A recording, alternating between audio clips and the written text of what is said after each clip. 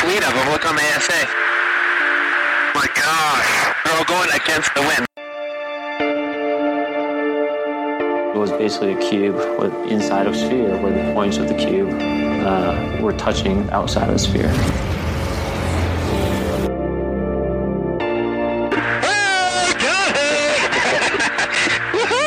Roger, there's troubleshooting machines out here.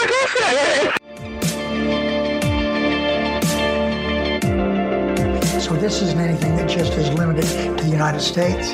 It's a worldwide phenomenon. That UFO podcast is powered by Zencastr. Zencastr is one of the world's leading platforms for recording and hosting podcasts. The open beta strives to put the power of studio-quality remote video production into the hands of anyone with a story to tell. Features include HD video recording, studio-quality sound, chat and footnotes. All running right from your browser so you can record from anywhere without ever installing anything. Check out the links in the show description to find out more. Hi everyone, and welcome back to That UFO podcast. This is the first in a new series profiling some of the main players in the world of UFOs over the last few years particularly. Kickstarting with none other than Tom DeLonge. Or is it Delonge? I'll bring in Dan, who's joining me for this series. Dan, you've just corrected me on the pronunciation of his surname after, well, actually minus seconds. We hadn't even started yet. It's technically, I mean, he said it DeLonge his whole life. It was during a tour in the last, last decade where someone told him it's actually Delonge, and he made a big thing about it. So you can pick either. That's fair, because I've said my own surname many different ways over the years as well. McRylan, right? McQuillan was the weirdest one, M''Q, and I thought that was really classy. But yeah, we're going to talk about Tom DeLonge, and I've thought about doing this for quite a while, doing like a profiling series. I always say that there's a lot of things within this subject that I don't fully understand, or bits and pieces that I've not managed to fill in the gaps, and you work around it as you go along. So this is a bit kind of therapeutic and cathartic, I think, for me, if those are the right words to use, because a lot of the stuff I've been kind of researching properly, like almost call myself a researcher on this one, almost, because I'll get stuff wrong and people will call me out on it. It's been really interesting to see Tom DeLonge and how he has evolved and changed as the years have gone on. Initially it was going to be, let's talk about Tom DeLonge and his claims, and then as I dug into it and we talked about it, it's worth doing a few parts on this. And even today I collated all the listener suggestions and questions just on Tom DeLonge before TTSA, or before To the Stars, and there's a whole other show there as well. So what we're going to do is kick off part one. We are going to talk about Tom DeLonge and his years preceding To the Stars Academy and everything that happened from December 2017 with the New York Times. That'll all be encompassed within part two. So part one, Dan, I'm going to kick off just with a little bit of background on Thomas Matthew DeLonge.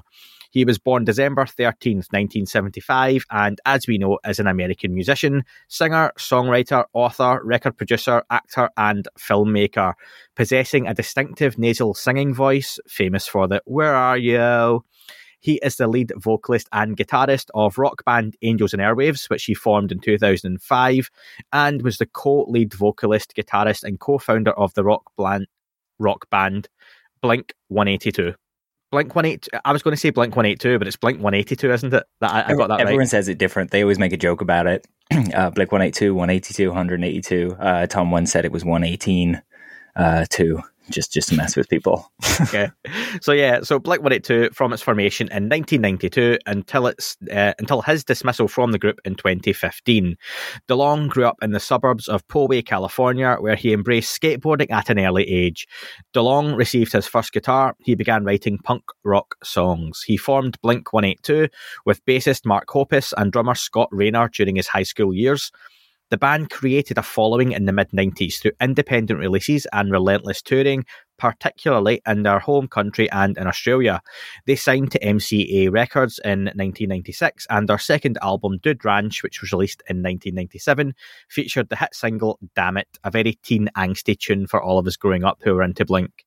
Yeah, and this is actually where the advance that Tom got from Dude Ranch was how he bought his first computer, and he bought it purposely to begin researching UFOs. So he'd been into it for a while by 1997.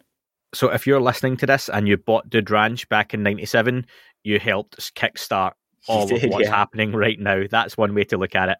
I'm a huge fan of the song Damn It as well. That's one of those songs growing up that I would listen to. So, you know, your formative teenage years, that was a big influence on. The group had an even bigger success with Enema of the State in 1999, which featured 3 hit singles and went quadruple platinum in the US, selling upwards of 15 million copies worldwide. Blink-182 scored a #1 album with 2001's Take Off Your Pants and Jacket, probably my favourite Blink album. I'll put my hand up to that. DeLonge experimented with post-hardcore music on Boxcar Racer, which formed into a full-fledged band in 2002, but dissolved the following year. Dan, on Boxcar Racer, that wasn't a great time for Tom, was it? If you had a little bit of info on that. Yeah, it was. It kind of came about. Tom had been writing a couple of things solo and kind of trying out some, just expanding his musical prowess. And this is kind of the origin point for, because Tom brought Travis on to drum on Boxcar Racer, this was the point where Mark kind of started feeling a bit left out and thought that he was trying to leave them behind maybe. So years later, when that breakup happens, this is kind of the origin point. But something else important around here is that this album, Boxcar Racer, was actually written from a hospital bed with a guitar. Tom had issues with a slip disc in his back because he wore his guitar real low, like all the teenage punksters do. And it actually plagued him for years, and he had issues with painkillers. And it was clearing up those issues with painkillers that kind of coincided with his more optimistic Love and Light approach with Angels and Airwaves. Blink's untitled 5th studio album in 2003 reflected a change in tone within the group, and the group broke up in 2005 following internal tension, spearheaded by DeLonge. In the aftermath of Blink's breakup in 2005, he formed Angels and Airwaves, which has released 5 studio albums and has evolved into an art project encompassing various forms of media. DeLonge reunited with Blink-182 in 2009, releasing new music and touring frequently before parting ways with the band again in 2015. In addition to Tom's musical career, he has also managed business ventures that he founded, including Macbeth Footwear and technology and design firm Mod Life. He helped score and produce the 2011 science fiction film Love and has multiple film projects in development. We'll get to those in part 3. He released his children's book, The Lonely Astronaut, on Christmas Eve in 2013. Dan, that nicely sums up Tom's life, and very successful in many, many areas of life, as that tells us. And I hope that gives people some background as to the man that has then gone on to have a huge impact somehow in the world of UFOs. Before December 2017 and that press conference where Lou came to the forefront and the New York Times article was released, To the Stars came to be as well, which we're going to talk about here with their media division. I want to kick off asking, Dan, why Tom DeLonge, thinking of what we've just discussed in a few minutes there, a punk rock star with an image that's famously of comedy, immaturity. If I grew up a Blink-182 fan, you grew up a Blink fan, a Tom fan, and a lot of his ventures as well. I remember them in American Pie.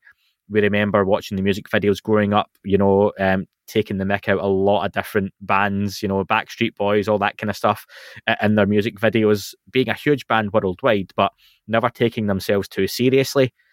It's a hell of a leap to go from what he was doing very successfully. His net worth is something that I think we checked, was it $50 to $90 million, somewhere in that range? Quite a bit, yeah. Yeah, he was comfortable. He's got some cash to throw about. How did Tom end up getting involved in the world of UFOs? I think this is where Tom's journey as a kind of musician, kind of touring around the world, kind of comes into it. As he's traveling, he's not, just sat in a van. These were the days before smartphones and things like that. So he's chewing through UFO books. Everywhere he goes over the world, he meets people like Valet and various other people who are researching the phenomena. So for about 27 years, he's gathering all of this information, and very much like you and I, kind of starting to have an idea of the puzzle, so to speak. The bit that intrigues me is Tom's brother was in the armed forces, and he through him, Tom actually ended up playing, or Blink-182 rather, I should say, played on board the Nimitz in Kuwait Harbor in 2003, which is, of course, is only it's approximately a year before the Nimitz would encounter the Tic Tac off the coast of California. So there's like a little serendipity there, which always kind of tickled me. Just checking, Dan, because obviously you sent me that clip earlier. I think PJ Hughes on his YouTube has a video of the appearance. You're not claiming that the material used to bait UFOs or UAPs was Blink-182, the band, are you? No, I'm not, no. But I thought that was interesting that PJ, it's just a YouTube name, so I would want to ask PJ if he was there. But it seems so. I thought that was pretty cool, little nugget to come across. During this time as well, Tom launched a website called Strange Times, which, similar to a lot of what we have today, the aim was for it to be a one-stop shop you could go to get all of your UAP and strange news from around the world. Now, that wasn't super successful, but it was around this time, like we're talking 2010, 2011, that Tom's really kind of starting to step up with his interest. And instead of just being a musician, he wants to make movies, which ended up being The Love Movie, which was actually a really kind of interesting film. It's about an astronaut that's stuck in space as humanity is wiped out, and he's kind of left there reflecting. Very 2001: A Space Odyssey, won a few awards. That was made by Will Eubank, who made Underwater, which I'd also recommend. A very cool film. I'll add the link to Strange Times within the description of the podcast. It's not actually up anymore. It's a holding page for a series, a kid series that he's developing now. So, is that what it is? So I'm on Strange Times. It now takes you to strangetimes.tothestars.media. So is that the Tom DeLonge Paranormal series, Strange Times, in development at TBS? So is that in development now? It is, yeah. That's been in development for a while. So the Monsters of California movie that he's making is meant to be a more adult version of that. Just kind of teens around San Diego and California, learning about myths and monsters and everything that goes bump in the night. So in true To The Stars fashion, when you click for more info on that, it takes you to the To The Stars shop. So yeah, so maybe there's not a whole lot in that link, but I'll put it up for people nonetheless. We'll get to talking about To The Stars shop and other ventures again, probably in part 2. Yeah, no doubt. So it was just after that the kind of the Blink reunion happened, and Tom was very not committed, but he just had a lot of stuff going on. The record labels needed albums within 5 months, and he was like, well, I've got these deals with authors, and I'm making this movie, and I can't kind of go back on those contracts. So he eventually parted ways with Blink, but this whole time he's knocking on doors and talking to people.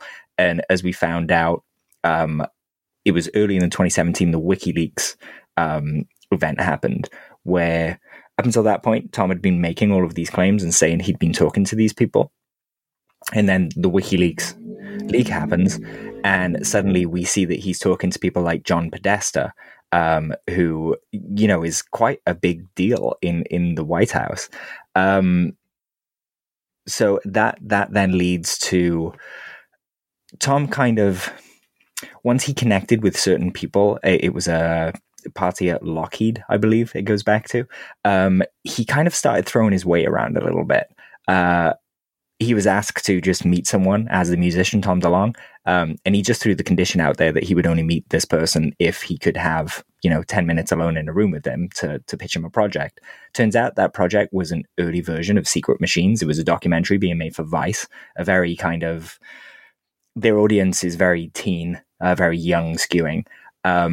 So Tom's plan was initially basically to get the youth on board with this. And I don't think that's gone away. But what has changed is his low-key approach, kind of almost him, filming a documentary with hidden cameras, became unidentified, where they were sat in the room with proper lights, a proper setup, Lou Elizondo with them, things like that. He got legitimized at a certain point by the team. Now, you've brought us probably quite nicely right up to 2015-16, where a lot of the rest of the conversation goes from. Something we talked about in preparing for this, and you told me to make a note to mention it, I just threw it out there, was as we're going to discuss these, the consistency over the years of Tom DeLonge's claims is pretty strong. That as I listened to various different interviews and read some article quotes and stuff that you'd saved from Twitter over the years, and he's not, for all he's jumped about and he's spoken on a lot of different things that have just at times seemed like he's talking about this, he's talking about this, he's talking about this. He's been pretty consistent with what he has talked about, and he's kept going back to the same ideas and theories, which is really interesting given he never, I suppose we all associate him with his relationship with like Lou Elizondo and Chris Mellon and those guys when Two of the Stars came out, Jim Semivan, Steve Justice, Hal Puthoff, and numerous others. But back at the start, Tom DeLonge and I'll put up actually I'll give some credit here to Engaging the Phenomenon, because that was one of the ones I watched, James Iandoli's channel. I'll give the link to that particular interview or setup piece that he done, where he talks about Stephen Greer meeting Tom DeLonge, and Tom DeLonge on interviews, it says it was for Open Minds TV at the time, was talking about how he flew Stephen Greer and his daughter out to a Blink-182 gig, and he flew out various other people, and he claims around then things started getting weird when he was given the Disclosure Project's VHS tapes. Is that something you've seen anything about, Dan? Yeah, the connection between Tom and Greer, that came, I mean, we're talking pre-2015 pretty much. There's an interview around 2015, 2016, where Tom talks about weird encounters he had in the desert. He says that he was out in the field with a prominent ufologist, and he kind of talks about the videotapes and the Disclosure Project enough that you can kind of say, yeah, that's Greer. They engaged the protocols, nothing happened. But then 2-3 a.m. he was woken up with a lot of voices kind of chatting around his tent. In the morning, found out that everyone had experienced this, and that kind of scared Tom a bit away from it. You know, the way that he talks about it, it was a really, I think it shocked him, the response he got. But it was at that point that Tom talks about in I want to say it's Coast to Coast. He basically says that he felt that Greer was kind of using Tom's fame to get his message out. And it seems to didn't like that. So what you're seeing is, you know, in some people's eyes, it's Tom DeLonge, the rock star, being used to get a message out by different camps of people. Only Tom kind of pushes away those things that muddy the waters, so to speak. And he ends up with, and we have to remember that TTSA is the B team, because Tom describes his A team as being lost when WikiLeaks happened and that faucet shut off. I'm going to just quickly put in there, Dan, because we've talked about this before and people may not have heard or forgotten. I've been sarcastic there talking about Stephen Greer. I have said before, I reckon there was probably a time where Stephen Greer had the best intentions and had a message that he wanted to get out there.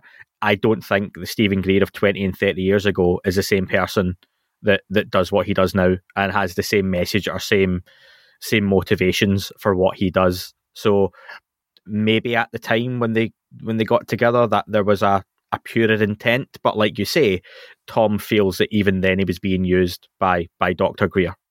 Yeah, absolutely. And I think a credit to Tom there as well, for because we all kind of we all come across Greer in this field, and he walks a good walk, you know. But the difference is that Tom just had the money to go into the desert with him. And, you know, I imagine he probably got the experience for free, but he still had the time and the money to go do that and indulge it. And at a certain point realized, just like the rest of us, that when Greer says, oh, I was briefing so-and-so, actually it turns out it was a dinner party and it wasn't really a briefing. And those things are being indulged. When you're Tom DeLonge and you're going to meet, you know, Luis Elizondo, those things fall away very quickly because they're just not worth talking about, you know? Those early conversations and forward, they're very intriguing, and I'm going to reference some of the early Fade to Black interviews and other pieces. A lot of the conversations are very much along the lines of, I was in a secure building with some high-ranking people, I was speaking to two officials, you know, there were some people that I was talking to, but I can't go into any more details than that. There's a lot of teasing and suggestive talk, but Tom DeLonge is a creative soul and a storyteller through various different platforms, like we've said. Do you think that comes into a lot of how he talks about the UFO subject? It sounds like he's got the most amazing outline for a great story, but a lot of the major details are missing that really get people to buy in, that maybe from the mainstream or from the outside. And I suppose even referencing that Joe Rogan interview where we touched on this, we talked about it, didn't we, that I watched a supercut someone's put together on YouTube, and it's 1 minute of Tom DeLonge from the notorious Joe Rogan interview of Tom DeLonge saying, yeah, I can't talk about that, I can't say that person's name, I spoke to 2 people that I can't go into any more detail about. That doesn't come across well on a mainstream platform. I suppose any of us now would listen to 3 hours of Tom on Coast to Coast or Joe Rogan or any show and be really interested. But wanting that mainstream and the general public to get interested in this topic, it doesn't help unless you can embellish or analogize or speak about the topic in at least some detail or compare it to other things. What's frustrating about Tom is as you listen to those early interviews and conversations, there's so much he can say, which at times you think, wow, how can he talk about all of this? How can he divulge all this information? And I've got some examples that we'll go through. But then because other he has times, no clearance. yeah, like you said that was his quote, wasn't it? I've got no clearance, so I can. Yeah. But then there's so much. Dan's hit the mic, take a shot. There's so much that he doesn't go into detail of that really would back up a lot of those claims. And I get it must be a really hard line to walk, but is that just the pitfalls of someone like Tom being involved in the position that he finds himself? Yeah, I think so. You look at his work with Angels and Airwaves, and each project has kind of been in front of where the public discussion was going to go. He started kind of talking about love. And we all know that love and light kind of language, that love is a tangible thing that kind of science is yet to understand. We all know that exists in the community, and he kind of put that out into the world while he's talking about nuts and bolts things. And if you compare those old conversations to the conversations now, in fact, I think he literally said on Theories of Everything, Brian Keaton's podcast with Jim Semivan and Kurt from Theories of Everything, that he's learned to talk about it better now. There's people, when they get asked about this subject, are quick to kind of try and get to the dramatic flair, but you really don't need it. And I think Tom's kind of come to understand that adding in things that he's uncertain about just serves to muddy the conversation. He seems a lot more focused these days on where he's going with it, which is consciousness, right? Yeah, that Brian Keating interview will definitely be discussed as part of part 3. It's one of the most recent things that Tom's done on the subject. You mentioned early talk being about positive energy, love, beings and entities feeding on fear, that consciousness is a huge part of the conversation. That's pushed a lot. But Tom says, and I'll quote, there are still physical craft, still spaceships crashing. I was really interested to go back and watch in full some of those early interviews, and I jumped onto Tom DeLonge's appearance on Jimmy Church Fade to Black from August 2016. And it's quite a telling interview, and I'll be fair to Jimmy, he does do some digging on this one and ask some difficult questions that Tom doesn't necessarily seem to like or want to answer. One of them being on Fade to Black, how does Tom know that he's not the next Paul Benowitz, a UFO researcher that was famously fed misinformation, as admitted by Richard Doty, and is no longer with us? Tom almost cuts off the question with a no, in response that he's definitely not being used, because his answers, for me, is a little bit all over the place, that it comes from a place of self-confidence rather than any evidence, and that he's confident he's being told legitimate information rather than all the people who are fed misinformation because of who he is and what he has done. He talks about stovepipes, that he's got access to all of these small groups within the government, and we've heard in recent years about compartmentalization. And he talks about having these stovepipes that lead to smaller groups, and that he went around banging on the doors, is what he says. And he makes it sound like pretty easy. And Dan, I asked you, surely that had been attempted or done by other more serious folks in the past, and they've tried to have these conversations. Why does Tom DeLonge, famous punk rocker, going about banging on the doors of secret government stovepipes, make it that he's getting more legitimate information? and that he's seeming to make as much progress as he was then? I feel like Tom, he came around at the right time knocking those doors. 12th February 2015, Podesta tweets as he's leaving office. Finally, my biggest failure of 2014, once again not secure in the disclosure of the UFO files, hashtag the truth is still out there, and he tags the New York Times. You've also got around this time, this was, 2014, 2015. So we've got the events going on with Gimbal and Go Fast, and the Navy kind of encountering them there. I feel like there was an uptick in a lot of talk, an uptick in people wanting to release it. You know, Hillary Clinton now wanted, or was supposed to be, it seems, a kind of disclosure president. You know, she broached the UAP subject and spoke about it frankly and seriously way before, you know, any other politician did. And I think Tom DeLonge kind of coming into that with a plan to kind of roll out this knowledge really steadily. I think he was very ideal to head up one of the 5 pillars that Lou and Mellon kind of spoke about, you know, and one of them would be public engagement. And we do it on UFO Twitter, but, you know, I do it with art and things like that. Tom does it with his art. He just has a huge audience. So, yeah, I think in a lot of ways that he was just the right person at the right time. There's going to be a separate follow-up to this show where we're going to look at the listener questions and suggestions. So if off the back of this you want to add anything to this part 1, then let us know, UFOUAPAM@gmail.com, or you can tweet us and let us know. But there was so much sent in, it's going to be a separate show altogether for the listener suggestions and follow-ups. And as part of that, we'll touch on the Podesta WikiLeaks stuff, but also if Hillary Clinton had been elected, what would have changed, and we'll speculate on that a little bit. We just don't want to get away too much from Tom DeLonge and the profile on him in this part. Now, Tom DeLonge, like you say, he's been around now, 6 years as a name in this field. And again, back then, Tom DeLonge claimed, again on the same Jimmy Church show, that UFOs are bad news, deal with it. Now, this is August 2016, and that's a big claim. He seemed to really go on the negative, as much as he talked about, you know, love being a force and a power, and entities that they don't have our best intent at their heart, and why should they necessarily? Jimmy Church mentions a sighting and says it must be a good thing that he was on the beach and saw these orbs bouncing about, and Tom just jumps in with, you know what, it's playing with you, and that's bad. This reminded me of, you know, the word somber and somber sounding, that there's a lot of negativity involved, and if these UFOs are bad news and these things are playing with us, why can Tom just come out and say that again at that time? Is this, again, he has no clearance, or do you think he's being fed that as a narrative, or is it a totally fair claim? I think potentially a bit of both. The interesting thing to remember with the Secret Machines books is that Tom didn't write them. So AJ Hartley wrote the kind of the Dan Brown-esque ones with UFO lore kind of folded in, and Peter Lavender wrote the kind of the documentary style ones, nonfiction.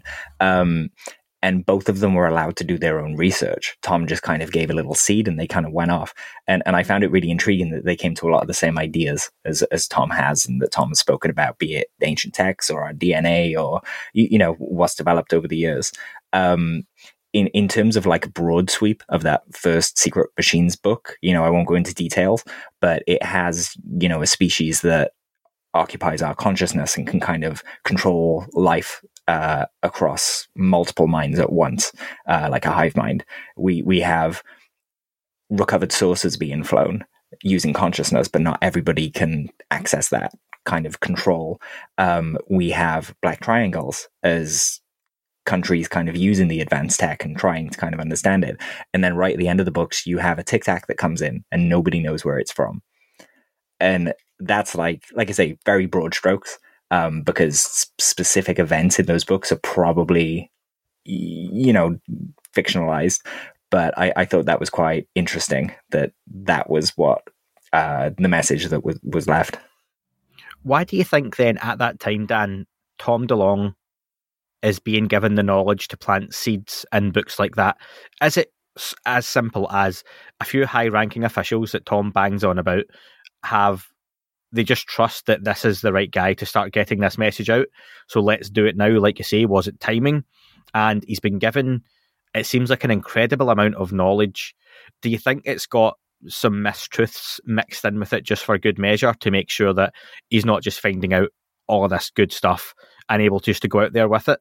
I'll quote again that there's a real lack of positivity in early conversations, but Tom says that he's found out and been told that on some planets human beings pop up and have little balls of light in their mind or hearts, and they get a signal from the core or a god, and that's how the universe works. And he's just coming out and saying, this is what I've been told. We're not getting a whole lot to back that up, but it's not necessarily new information. It's things that people had talked about in the previous decades, and it's things that other people have talked about since. But why do you think Tom is so trusting of what he's being told? Do you think an element of it is, again, being the kind of person he is, he wants to believe that? Or do you think it's really he's getting some good information off the back of it?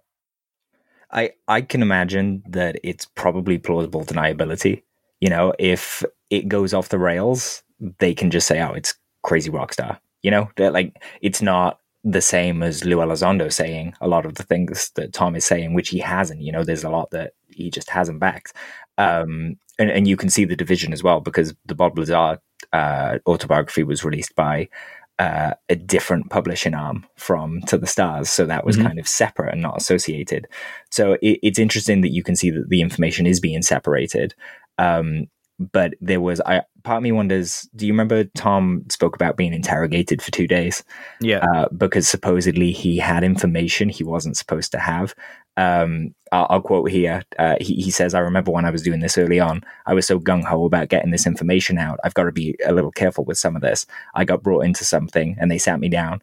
They said, first we need to know who the F you are, who the F you're talking to. He had a 2-day interrogation in a hotel room, and it was following that he said that he didn't sleep for 3 nights because something was said during that interrogation that scared the bejesus out of him. So I think little events like that make Tom confident that what he's got is correct. But you're right, it might not all be correct, right? It might be only 10% correct, and they're actually picking on that one little bit of information that lets them know someone said something to him that maybe they weren't meant to. We talked about this again in researching and planning the show. We do that from time to time, actually plan them, don't we? And like I say, he mentioned on some planets, human beings pop up, talks about little balls of light. And if the idea is literally that there are human beings on other planets out there within the universe, not just other alien species, but other human beings like us, is that what we hear when we hear mankind's potentially? Obviously, when I asked Lou to follow that up way back, it seems like a lifetime ago, in our first interview with Lou, he talked about beings who could see time from a different perspective, and that very famous analogy he then gave. But do you think there's also the potential that our brains are the antenna for consciousness from a source? We've talked about it before, that maybe our bodies are just the radio receiver, and the soul is a signal being sent here to have this experience. And then when you die, it goes away and goes back to source, and maybe it goes to a different frequency. Maybe this is a good time to... So in 2019, Angels and Airwaves did a tour, and at the end of the shows, they would play this computerized voice to the audience.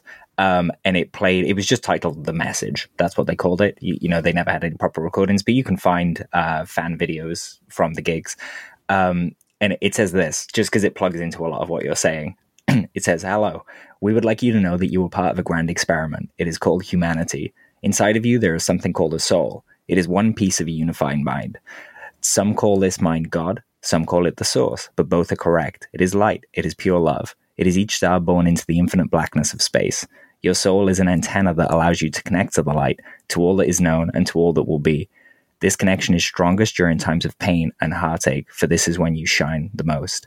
During this show, your minds have synced up to the same frequencies, to the same electromagnetic patterns. When we are connected like this, we can achieve wonders beyond imagination. We can initiate miracles. Only then can we experience this physical life in the way we were intended to, as a soul in a physical body, using this connection to change the world. I thought that was it kind of summarizes a lot of what Tom talks about around consciousness. Yeah, and that's where he's kind of got to in his journey, and we'll plot a bit more of that as we go through 2017 up to 2019 and onwards as well. Another quote from Tom around the same time is, "I'll tell you how it was told to me. The universe is teeming with life. There are beings with psychic powers, bands of light that are alive in space, amoebas as big as Jupiter sucking up energy, and some as big as cars." Again, Tom's dropping this information out there all in one interview. Is that the best way to go about it? Or again, is this maybe a flaw in having someone like Tom who's, although he's a public figure and he's confident, he's not a trained speaker to go out and be able to relay this information in the best digestible way? Because in me listening just to one interview in full, I felt I was taking notes that even though they were congruent and going one after the other, they weren't necessarily all linked. It was almost like, someone said to me, "You've got half an hour with Tom DeLonge, but he'll tell you anything you want to know." And I just sat down and said, "Tom, go." And he just starts imparting all of this stuff and he throws it at Jimmy Church. And I think maybe part of the issue is when you're on a show like that, and you've got to compare ourselves to something like Jimmy Church in the sense that we would do something quite similar, I'm sure. We would want all of that information from Tom and follow it up. But then what we can segue into this, Tom goes on to Joe Rogan and tries something similar, and it doesn't come off. That was a great appearance. What do you mean? I'm kidding. It was a little awkward, wasn't it? I think some of the parts of it where Tom was maybe maligned is where he was trying to use it as an example of a video online to say, yeah, this is kind of the way something looks. And it was miscommunicated because of that lack of training that you just mentioned. He gets quite excited when he's communicating. But I think we can all agree that TTSA was at its best when Tom was being a vehicle for the voices of the people he shared the room with. People like Jim Semivan, people like Hal Puthoff, people like Luis Elizondo and Christopher Mellon, On that mainstream platform, is Tom DeLonge, given what he had achieved over those early years and the information he had, and again, you can't not bring up the Joe Rogan appearance, is he the best person to be talking about this subject in the way he is? Obviously, he talks about how he's being used by design and that he is imparting certain things for certain reasons. Again, he can't go into those reasons. But that appearance not going well, does it harm the image of the subject? Does it feed the fire of the stigma? Or do you think that it's just something that has to happen for this to go forward? And have the preceding years justified Tom DeLonge in what he said at that time? I think they've justified the bits where he says, "Oh, I can't talk about that because so-and-so told me," the big guns told him, so he can't say it. I suppose, yeah, do you know what? Some of those big guns have come out and we know who some of the big guns are. Absolutely. Some of the other ones, I'll just mention some names for people because people might not be familiar with these names. Tom's initial team consisted of someone called Major General Liam McCaslin. He's the former head of the Foreign Technology Back Engineering Laboratory at Wright-Patterson Air Force Base. That's supposedly where the Roswell wreckage was taken, and Blue Book was based out of there. So that's a real interesting person on his team. We also have Major General Michael J. Carey, the Special Assistant Commander of the Space Force Command at Patterson Air Force Base, Colorado, and Robert Weiss. He's the Executive Vice President and General Manager of Aeronautics Advanced Development Programs for Lockheed Martin Skunk Works. I think that's who Tom met at the party initially. So those three people are all pretty big hitters, and they seem to be on Tom's A-team. Those advisors supposedly were who kind of told him off after the Rogan appearance. He's been said that he was told off and told to pull back, basically, and Tom did. He reeled it in a bit, but he's still going around talking about consciousness and things like that. So to him, they're clearly part of that core kind of story. In Secret Machines, the idea that's put forth is the idea of a cargo cult, which I thought was real interesting. I had a look around for some kind of anthropology papers because I wanted a good explanation of it. So this is a little bit of a mouthful, but I'll try and kind of do it as I go. A cargo cult is any of the religious movements that exhibit belief in the imminence of a new age of blessing to be initiated by the arrival of a special cargo of goods from supernatural sources. But they're actually based on the observation by local residents of the delivery of supplies to colonial officials. Tribal divinities, culture heroes, or ancestors may be expected to return with the cargo, or the goods might be expected to be passed through visiting foreigners who are sometimes accused of intercepting material goods intended for the natives.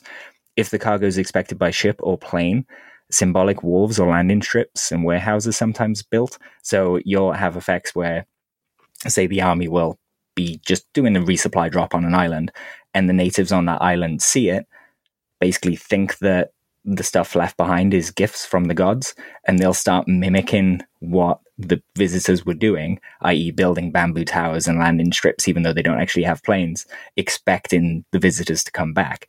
And Secret Machines basically alludes to us finding UFO wreckage as a kind of cargo cult, where we're being influenced and pulled in a certain direction. And do you think, again, if I'm reading that correct, we've got all these megalithic structures throughout the world, and even like the pyramids and whatnot, do you think there's been times where these things have been built because we were expecting something that was there for a time to come back, and these relics have just been left now over the decades and centuries? I mean, you've got to assume that when, something like the pyramid takes a lot of effort to build, or whether we're talking about Machu Picchu or any of these kind of incredible sites around the world, you expect something back for your efforts, right? You don't spend energy without getting something out of it. So it does make you wonder, a lot of these things were worshipping gods, but as we go back, we can kind of see that maybe the gods kind of weren't who they said they were. For example, kind of in the Mayan texts, the final battle in the kind of the town square of the city, before both sides clashed, it says that a UFO appeared overhead and dived into the water. Now, you could argue it's a meteor or something like that, but a light coming out of nowhere, stationary over between two fields, and then we had that kind of, I forget the date, but the Roman chariots and the wheels in the sky and things like that. I forgot where I was going with that. It sounded good. If only I could remember the ending. That's cool, though. Yeah, no, that's totally fine. I like that. I mean, people can finish off that analogy for you if they want, Dan. But it's an interesting idea, and like I say, I've not read Secret Machines. I've got the audiobooks, and I've got to get to those after probably a finished 3-body problem at some point this month. But those, again, were around before Tourist Stars Academy. Safe to say, what happened in your mind then with that team of McCausland and Co., I sound really American if I say McCausland, that they then seem to be replaced by Putov, Semivan, Elizondo, and others? I mean, it's WikiLeaks, basically. WikiLeaks happens, the connections are legitimate, there are names put to the faces instead of just, the general might be in a diner, it's now General Neil McCausland. People have tried to follow up and just got nothing from there. So, those faucets really kind of tightened off. But by that point, Tom had already been connected with a lot of different people. The general put Tom in touch with like people from doing space work, people intelligence work, biological warfare, someone repping the president of the United States who may have been Podesta. Podesta was Clinton's chief of staff, Obama's senior counselor, and Hillary Clinton's campaign manager. So if she'd won the election, he would have had a position in the White House. So all of those connections being solidified, suddenly, John Podesta was associated with all of the craziest stuff that Tom had said. And that wasn't the plan. The plan was for it to go a certain way. And it's amazing that, we've got as far as we have, because technically this is plan B, or at least Tom's plan B, I would say. And part 2, we're going to follow up on that plan B as we start to talk about TTSA. I'm saying a lot of letters now, Plan B, TTSA. And we're going to talk about, what happened from 2017. For a couple of years, we got Unidentified off the back of it. 2 amazing series of that, to be honest, that I don't think we've had that sort of programming since. We have had Lou Elizondo come out and do numerous interviews off the back of that. We've had people like Sean Cahill, who's come into the community, obviously been a friend of ours, but he's a great speaker on the topic. he came out of Unidentified and has meeting up with Lou and them pairing up, which was fantastic. And we've seen them go on Fox News, Good Morning America, all kinds of shows around the world, and carry on this message that, in fairness, Tom started a few years before. So for all Tom DeLonge is no longer, part of that group and that message, he certainly kick-started it, and I'm really looking forward in part 2 to digging into that To the Stars Academy age and era that probably burned all too quickly and too brightly, and then disappeared, didn't it? I still remember doing that show of TTSA is no longer a thing that involves Lou and Chris and those guys. So we didn't get that anti-gravity craft that was promised. No, but I still have the bit of paper with my stocks on. I should probably tell people that I was an investor. I didn't feel burnt by the whole thing because I was supporting the spreading of the UAP message. I feel like I got my money's worth, I would say. Well, is there anything you're looking forward to discussing then in part 2? Mainly the overall kind of theory that Tom's put forward, because there's kind of a hard line of history there that Tom said, this is correct, this is correct, this is correct. I hit my mic again. Sorry about that. And yeah, getting into that theory and kind of talking about it properly would be interesting. I think my guilty pleasure will be looking forward to talking about the Atlantis tweets. Because I remember seeing those back when they originally came out, and those are pretty cool, pretty interesting. Some of the more out there Tom ideas that have been floated around. Yeah, absolutely. And we'll talk a little about Plato and Timaeus when we get there, because there are some interesting things in the text and some interesting things to know about Plato that aren't spoken about much when you go watch channels like Bright Insight and things like that. And they're well worth knowing. There's going to be a follow-up to this part 1. Part 1.5, where we're going to have all of your listener questions, opinions and thoughts put into that as well, and we'll explore some areas that we maybe never touched on. We've got a lot of stuff already. We'll record it in a few days, so if there's anything you want us to follow up on for specifically before 2017, then email it to ufouapam@gmail.com.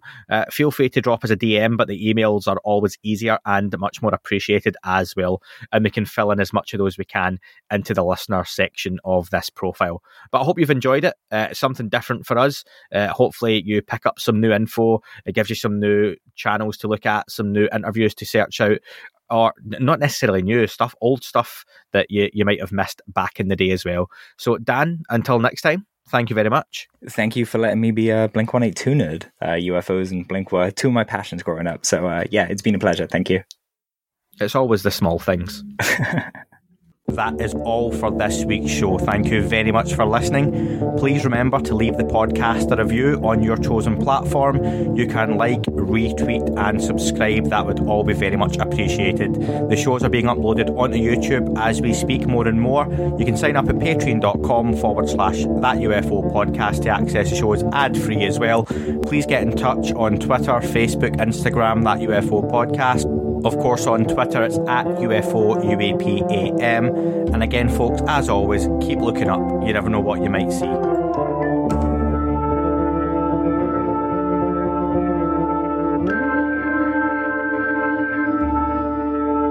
It wasn't a tic-tac and not quite a saucer, more like a hubcap designed by Chaucer, a little Baroque and quite steampunk, like Alice was playing bass for the Parliament of Folk. The little fucker hovered right outside of my window, and when I shoved out the screen, he made it an issue. I don't think he expected me to see his ass, but I'd had some champagne and smoked a little grass.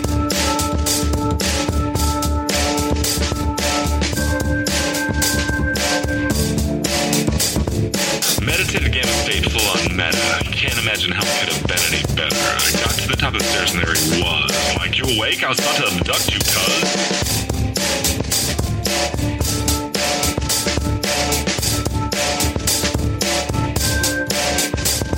I jumped back and nearly kissed myself, and I climbed out the window after the elf, and I woke up in my bed and there was something on my head and everything was weird and everything was red. And I called out to my boys. They thought this was noise. They thought it was a dream. They thought it was my toys. They thought it was my problems, and they think I should seek therapy, and I don't know what to do because it doesn't really scare me.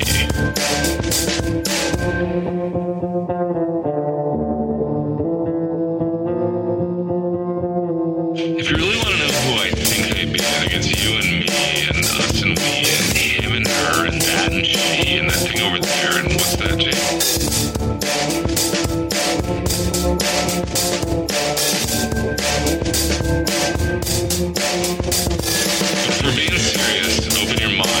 Consider your heart, consider time, consider your space, consider your lies, consider your life, consider your eyes.